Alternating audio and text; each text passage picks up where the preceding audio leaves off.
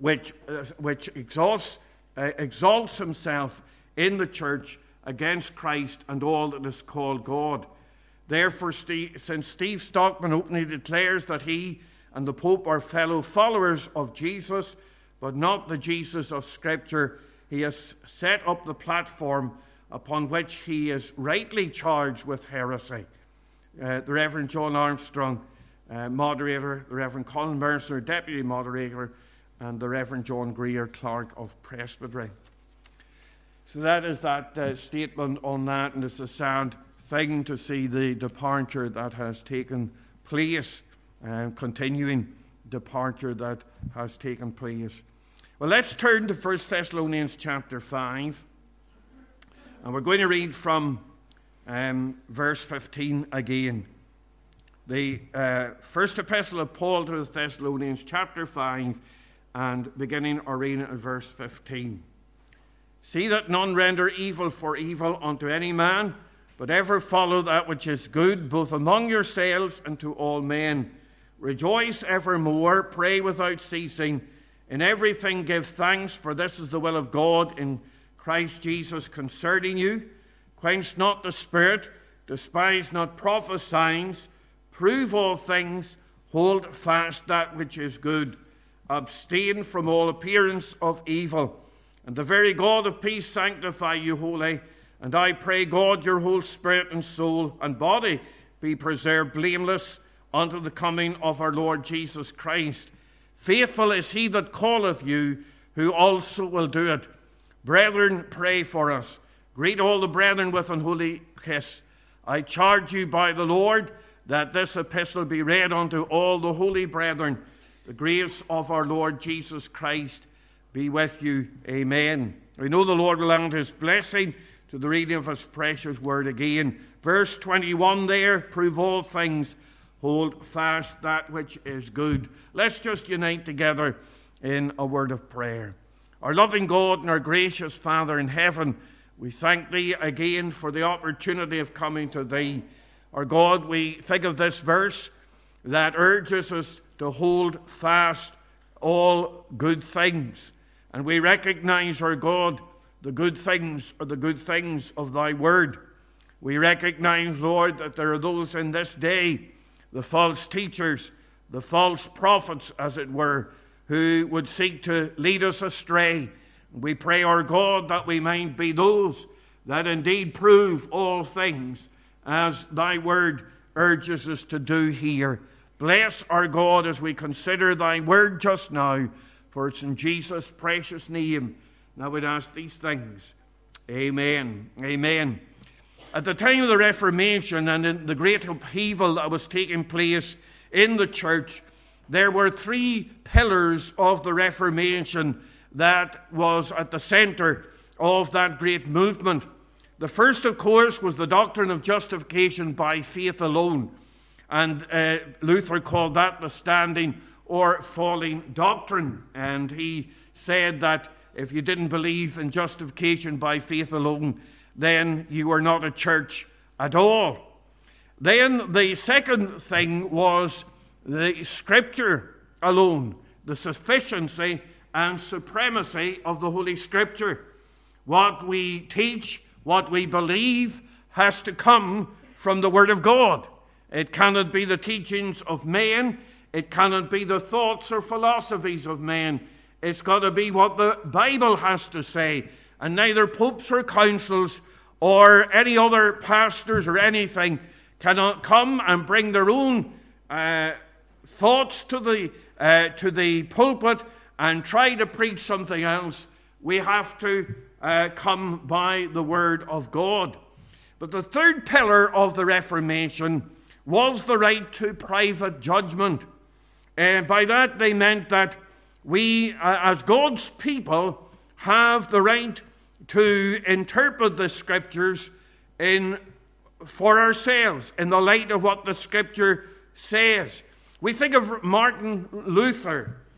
He is maybe the best example of this. Remember at the Diet of Worms, how when he was called to retract what he was preaching, he said, if the emperor desires a plain answer, I will give it to him. It is impossible for me to recant unless I am proved to be wrong by the testimony of Scripture. My conscience is bound to the word of God. It is neither safe nor honest to act against one's conscience. Here I stand. God help me. I cannot do otherwise. I can do no other. And the Church of Rome said, well, you don't have the right to private conscience. You have to go by what the church says, what the Pope teaches, what the theologians, the magisterium of the church has set out. That's the only thing that you are to accept. There is no right to private conscience. And that controversy is one that has raged down through church history. And there are many today who are seeking to undermine it, not only in the Church of Rome, but you think of how, for example, there are those like, there have been those who have sought to impose themselves as leaders of cults, and those who have become leaders of religions and so on, who have sought to bind the conscience of people. On the other hand, you have people that go too far and they leave aside the Scriptures and your own conscience, and what you feel is what you go by. And there are many who have gone down that road today. We live in a day when every man does that which is right in his own eyes, and somehow that has got into the church. But I want you to see that the principle of private conscience is here. He says, prove all things. Now he's speaking to the people of God here. He's speaking to the ordinary church members in Thessalonica, and he says to them, prove all things. Hold fast that which is good. And he commands this as a duty. And here is something that is a responsibility for every child of God.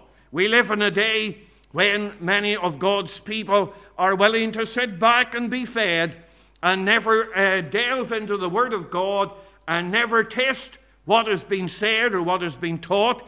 And as a result of that, not testing things, all sorts of aberrations have been allowed into the church. And many of those who profess faith in the Lord Jesus Christ have been led down the garden path by charlatans and religious hucksters who have tried to usurp the place of God in the church. So, this is important, what we read in this portion of Scripture. And I want to reinforce it here today, and I want us to get hold of what Paul is actually saying to us today. And I want us not only to get hold of what Paul is saying, but I want us to put it into practice. I want us to be those who prove all things. I want us to be those who examine what we are taught in the light of the Scriptures. And so, for a few minutes today, we want to look at what we're going to call the Bible Student's Charter. Now, first of all, I want you to see the principle. He says here, prove all things, hold fast that which is good. Now, he's speaking in the context of the previous warning that was given, where it said, despise not prophesying. And we saw last week that when we're talking about prophesying today, we're really talking about the preaching of the Scriptures. And we said last time that really those that preach the Word of God stand in the place of God. When we preach, if we're preaching what the Word of God has to say, then we are to receive, the congregation are to receive that as the very Word of God. We are to receive it as God's command to us. But here's the other side of the picture. Just because somebody comes and preaches doesn't mean that what they're preaching is the Word of God. And this is the other side of the picture now. He says, prove all things. Yes, those that come preaching the Word of God are to be listened to. They are to be heeded. They are to be taken as authoritative. But only as we prove all things and make sure that those that are preaching what the Word of God says. And that is the thing that sort of modifies the command that was given in the previous verse. And we think of those that are spoken of in the Scriptures. For example, we think of the Berean Christians, and they were commended for the fact that they didn't just take what they're being told for granted, but that they searched the Scriptures. We're told in the book of Acts that these were more noble than those in Thessalonica, in that they received the word with all readiness of mind and searched the Scriptures daily whether those things were so. So they received the word with readiness of mind. They weren't sleeping. They weren't dozing. They weren't daydreaming when the preaching was taking place. They received what they were hearing with all readiness of mind, and then they took what they had heard and they searched the Scriptures to make sure that what was being told to them was true. And by that means, they were to deal with the false prophets and the false prophecies. Now we're told in Matthew 24 and verse 24, "For there shall arise false Christs and false prophets, and shall show great signs and wonders, insomuch that if it were possible, they shall deceive the very elect." And this is a strong deception. So he's saying here that there is such a thing as a strong deception, that even it may be possible that the very child of God might be deceived. And he says we've got to guard against that. Well, how are we going to guard against it? By searching the Word of God. And I want you to see that we've got to prove everything critically. The Greek word that is translated there, proved, is a word that means a critical examination. It actually, in some of the ancient Greek manuscripts, actually refers to passing an examination. That's what the word is used. It's meant to refer to a professional examination. It is a technical expression, and it means like acting on an examination board so that you approve what is being preached. It was used of the degree of Doctor of Medicine in those days to describe the candidate as approved, as fit for office. And we read in Romans chapter 12 and verse 2 how Paul charges believers, "And be not conformed to this world, but be ye transformed by the renewing of your mind, that ye may prove," now that's our word, "what is good and acceptable and perfect will of God." So we've got to approve or prove or make sure that what is being preached is right. It means continually putting every thought and deed and word under investigation. John MacArthur, the American preacher, writes, and I quote, "It is a failure in the area of holding fast the faithful word that is largely responsible for the superficial, self-elevating preaching and teaching in many evangelical churches, the weak, shallow, insipid sermonettes for Christianettes." So here's the real villain that has led so much trouble in the church. It is not looking at what is being taught. It's not listening. It's not putting it to the test, just letting it flow over us. So we have to prove these words critically. Then we have to prove them constantly. The word prove is a present imperative, and in the Greek that just means that you don't, it's not a command to do something once off. It's a command to keep on doing it. So we don't just do it once off, but we keep, this is going to be a rule. It's going to be part of our nature. It's going to be a habit that we have, that as we listen to what people say from the Word of God, that we are going to put it to the test, and we're going to think about what the Word of God says in other places, or just to consider the context, because that's often the key, because very often people will lift the text out of the context, and sometimes I will do that too, but hopefully when I do it, I will tell you that I'm doing it. I'm doing it for a reason, and I will warn you that I'm lifting something out of the context. But if it's lifted out of the context, if it's not something that the context is speaking about, then you've got to be very suspicious on the first place. But this is something that is going to be the habit of our lives.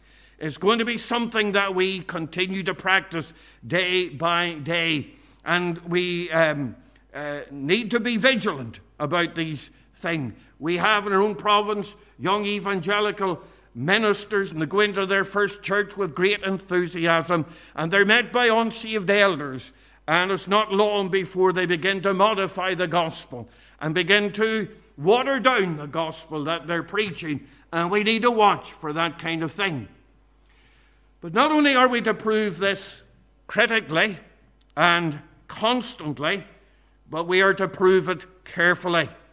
Spurgeon made the point that, and he just said that if somebody was to set a joint of meat in front of him on the dinner table, and it was a bit smelly and it looked a bit off, he says, I might taste the first piece, but if it was a little bit rancid or there was something wrong with it, he said, I wouldn't eat any more.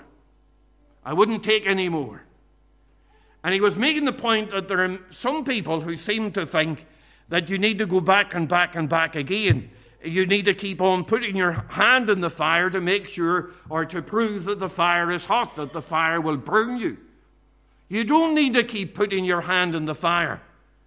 You need to be careful that when you see error creeping in, that you stay away from the error, or that you point out the error, or that you are those that are then alerted by the error.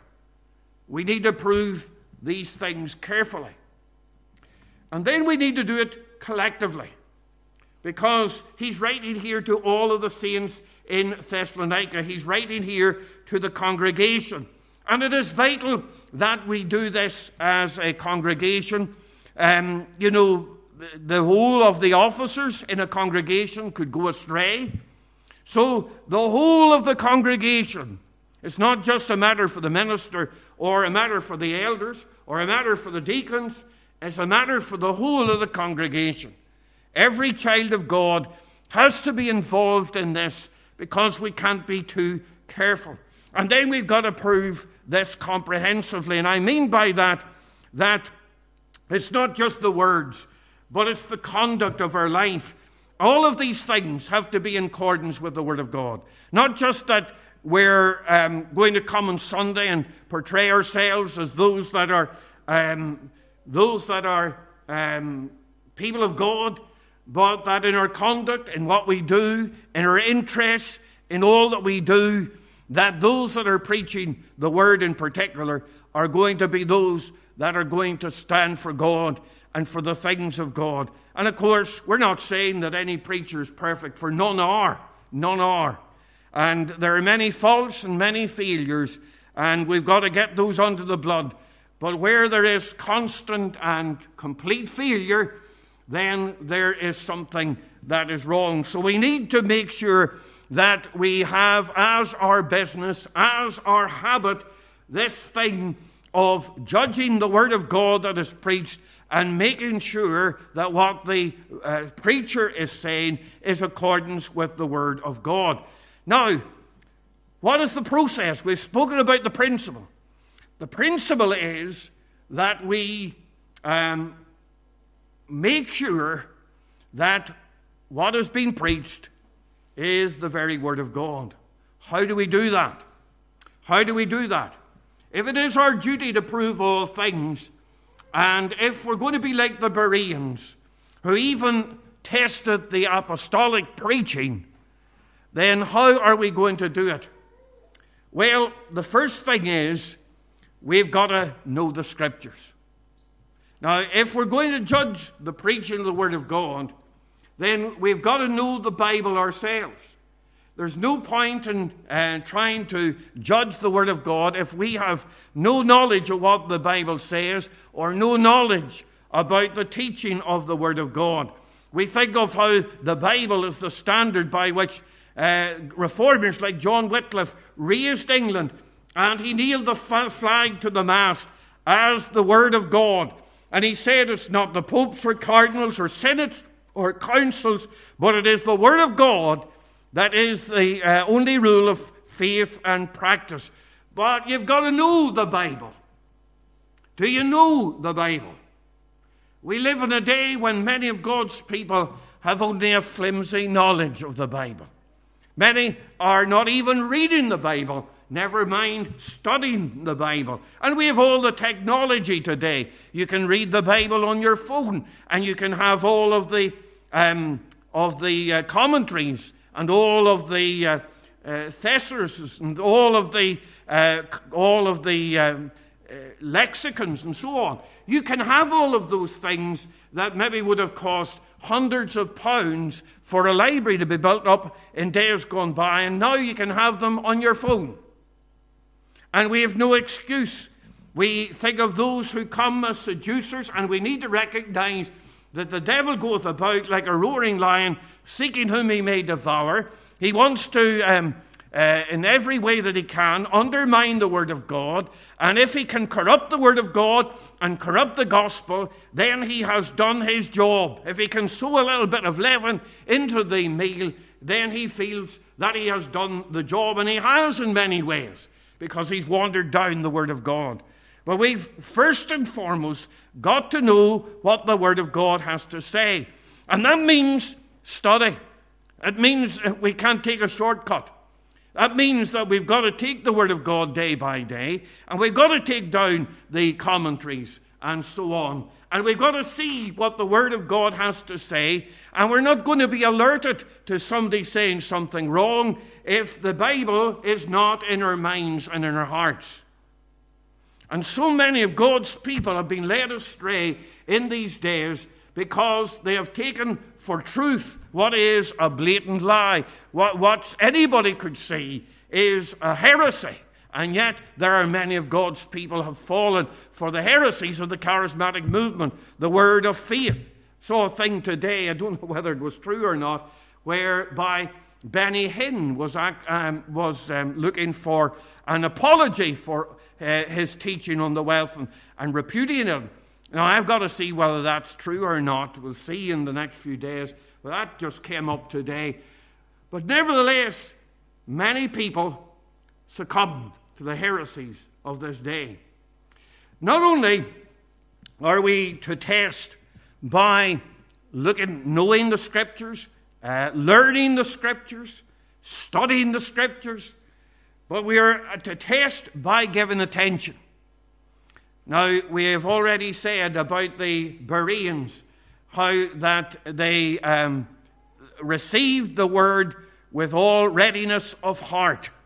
Now, that's what we're talking about, this receiving the word with readiness of heart, listening to the word, listening to what is said. Many will let what is being said flow over your minds and hearts. Sometimes it's the fault of the preacher. Many times it's the fault of the preacher.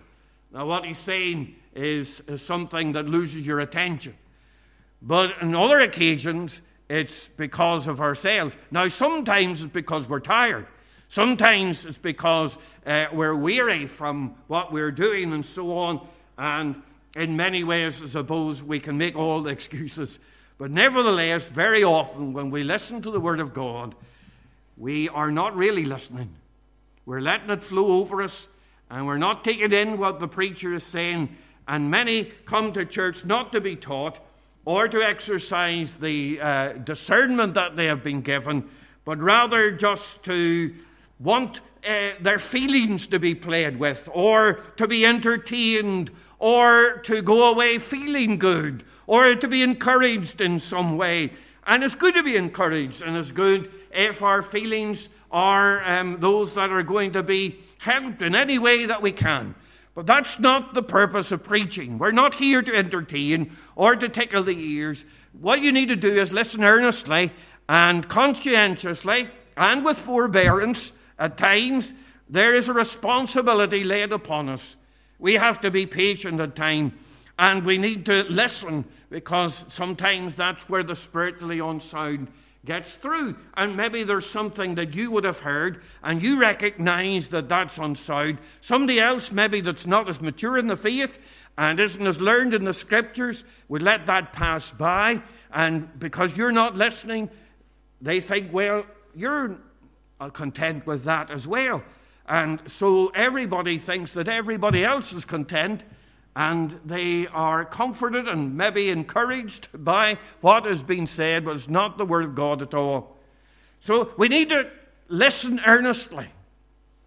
But not only are we to test by the Scriptures and test by being ready to hear what has been said, but we're to be test by reason. Now, reason, of course, is subordinate to the Scriptures, but reason is not against the Scriptures. Sometimes you get the atheist, and they seem to portray the Bible or religion as being against reason. It is not against reason. The Word of God encourages our reason. We think of Paul when he stood before Festus in the book of Acts. And when Festus accused Paul of being crazy, Paul said, "I am not mad, most noble Festus, but speak the words of truth and soberness." And the word soberness there means reason. In other words, he hadn't lost his senses. He was being reasonable. He was employing his reason. We think of how Peter exhorted the Christians to be ready to give an answer for the hope that was in them. And the Greek term that Peter uses there is a legal and a technical term that was used in the Greek law courts. It speaks of rational activity. So there is a rationalism that comes with testing the Word of God. John, the Apostle John said, "Beloved, believe not every spirit, but try the spirits, whether they are of God, because many false prophets are gone out into the world." Now, what are the kind of things that we can look at rationally? Well, you think of people who tell us that God is talking to them through dreams. And what the dreams say, or what these words of prophecy say, contradict what God has revealed in the written word. Now, reason tells you that God does not contradict himself. Here is the infallible word of God. He's not going to give word to these people that contradicts what is said in the written word of God. What about religious people who hide behind the subjective, non-biblical based arguments? It's what I believe. Many people will say that today. This is what I believe. This is the God that I follow. But it's not the God of the Scriptures. It's not the God that the Scriptures tell us about. And they are believing in another God. It's again contradicting the Word of God. Equally self-defeating is the posture assumed by many churches that you should not judge. You shouldn't judge what people believe. They take the text, "Judge not that ye be not judged." Well, of course, in the later part of that verse, the Lord speaks about the false prophets, and he calls upon the people to judge them and to make sure that they are not following the false prophets. So whatever "judge not that ye be not judged" means, it means really that you're going to be judged with the same judgment. In other words, if you are going to judge people, then make sure that you're right, so that when that judgment is upon you, that you're right with God. That's really what it means. But here were those who are saying, well, you shouldn't judge. You shouldn't. But here's what does he say here? Prove all things. Is that a contradiction? Can't be a contradiction.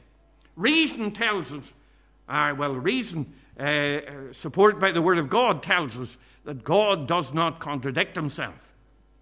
And you can see in many places where there are those today, and they come with teaching that directly contradicts what the Word of God has to say. And we can use reason then to see that this is against the Bible. But then we are to test the Scripture impartially. It is logical. For example, you think about the origin of mankind, and the Bible states that God miraculously created mankind, man and woman. He created them in God's image. He created marriage. He makes a helpmeet. He creates the environment in which... Now, the evolutionary theory tells us that the man arose spontaneously somewhere. The first man, the first woman must have arose spontaneously somewhere else. What was the chance of them getting together? What was the chances of them being in proximity with one another? All of these things. Where were their children, or where were they going to meet? Where were they going to? What was going to happen? All of these questions that take place, and many of the scientists of today come with a partial world view. Many of the atheists today have a materialistic worldview that dismisses the supernatural. There can be no supernatural in their system of thinking. Nothing outside the realm of what they know in their system of thinking. But what if there is a spiritual world? The Bible speaks about the spiritual world. We know that God saves, and God has spoken to us and dealt with us spiritually and converted our hearts and given us new life in the Lord Jesus Christ. So we need to judge impartially, not by the world's. There are many people today, and they come with the world's point of view, and they want to mold the Scriptures into the world's way of thinking. You have many, I understand, in the Southern Baptist Church in America today, and they've taken on the woke ideas of race theory and all of these things, and they want to mold the Scriptures into what is going to fit into the modern theory of today. That's a disaster. That's what's happened in the Church of England. That's why the Church of England is closing. Because you can't do that. Either the Scripture is the Scripture, either it's the Word of God, or it's nothing. It's so much myth. It's so much to be dismissed. You've got to, it's the Word of God or nothing. So we are to test the Scriptures. But one more thing I want you to see. We want to see the purpose here. He says in the text, prove all things, hold fast that which is good. So Paul is saying, having found the truth for yourself, having tested what is being preached, then he says, hold it fast. Hold it fast. Keep a grip on it. Keep a firm hold on what you have learned. Don't let it go. Don't let the truth of God's precious word go. We naturally, as time goes on, our zeal begins to wane. We enter into maybe a new church or new phase of life, and we enter in with enthusiasm, and we go in with and we have the zeal of the convert. And then as time goes on, the zeal begins to wane, and the enthusiasm begins to weaken. And before long, we come to the point where we're not as careful as once we were, and other things enter in.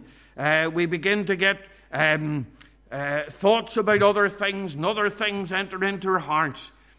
No, Paul says here, you're not to do that. Don't let things go. Don't let it slip. Many churches down through the years, and you can speak about them, you know them yourself. Many churches standing for God, standing for truth, and now they've slipped away, and they've let other things in, and they've let untruths in, and they've let those into the pulpits who preach untruths.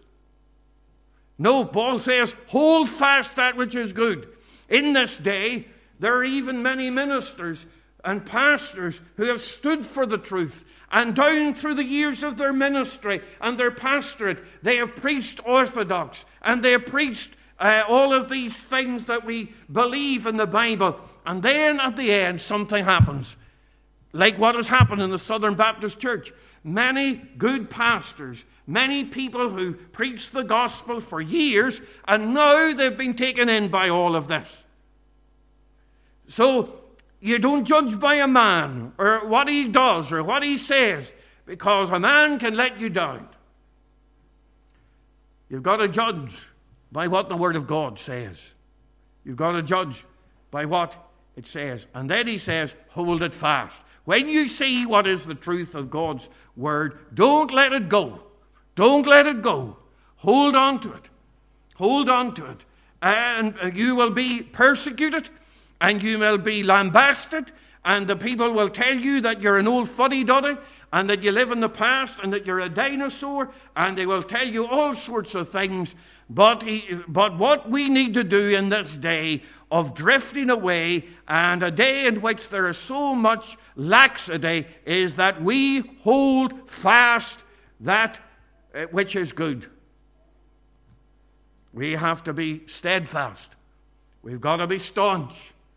We've got to say no surrender to the backing down and the laxity of theology that there is in many places. But that means that you're looking at me. That means that you're looking at all of the I'm not exempting myself in any way, and you know that I'm not exempting myself. And you need to listen to what I say. You need to make sure that what I'm saying is according to the Scriptures. But if what I am saying is according to the Scriptures, then, according to what we learned last week, what I am saying is as if God's message is coming to you from the pulpit. And with that, you have to listen to it, heed it, and take it in. It's not just a matter that it's the preacher's opinion. It's not just, sometimes the preacher will give his opinion. But you've got to see when it is just the preacher giving the opinion and when it is what he is drawing from the precious Word of God. But if it's not just the preacher's opinion, and if it's not just what I believe, and everybody, what they believe is on the same par, well, if it's from the Scriptures, then it has the authority of heaven. And if we turn our backs upon what the Word of God has to say, then we are those that are at fault. We need to make sure that we despise not prophesying, but then also that we prove all things and that we hold fast that which is good. May God write His word upon our hearts for His name's sake. Let's just bow in a word of prayer. Our loving God and our gracious Father in heaven, we thank Thee for Thy precious word to our hearts today. And we'd ask Thee, Lord, that we might be those that prove all things. O God, that we might be those that test the Scriptures. And we pray, our God, that we might be those that test what we're being told. But then, Lord, make us staunch, make us steadfast, make us those that hold fast that which is good. Bless us now, we pray of Thee, for it's in Jesus' precious name I would ask these things. Amen. Amen. Can we sing a few verses of the last hymn there, 419?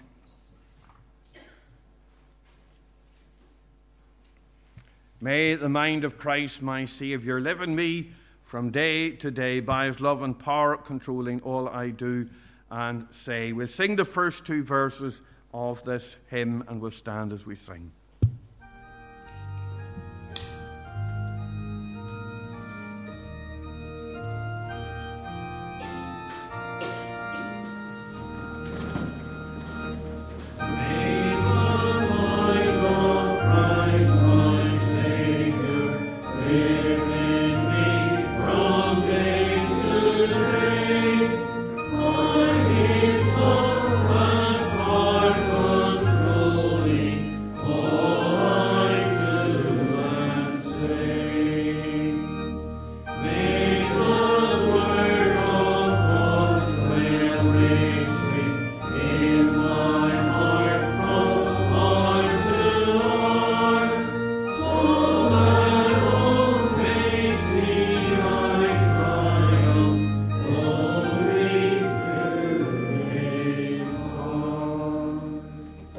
Loving God and our gracious Father, take us to our homes in safety now.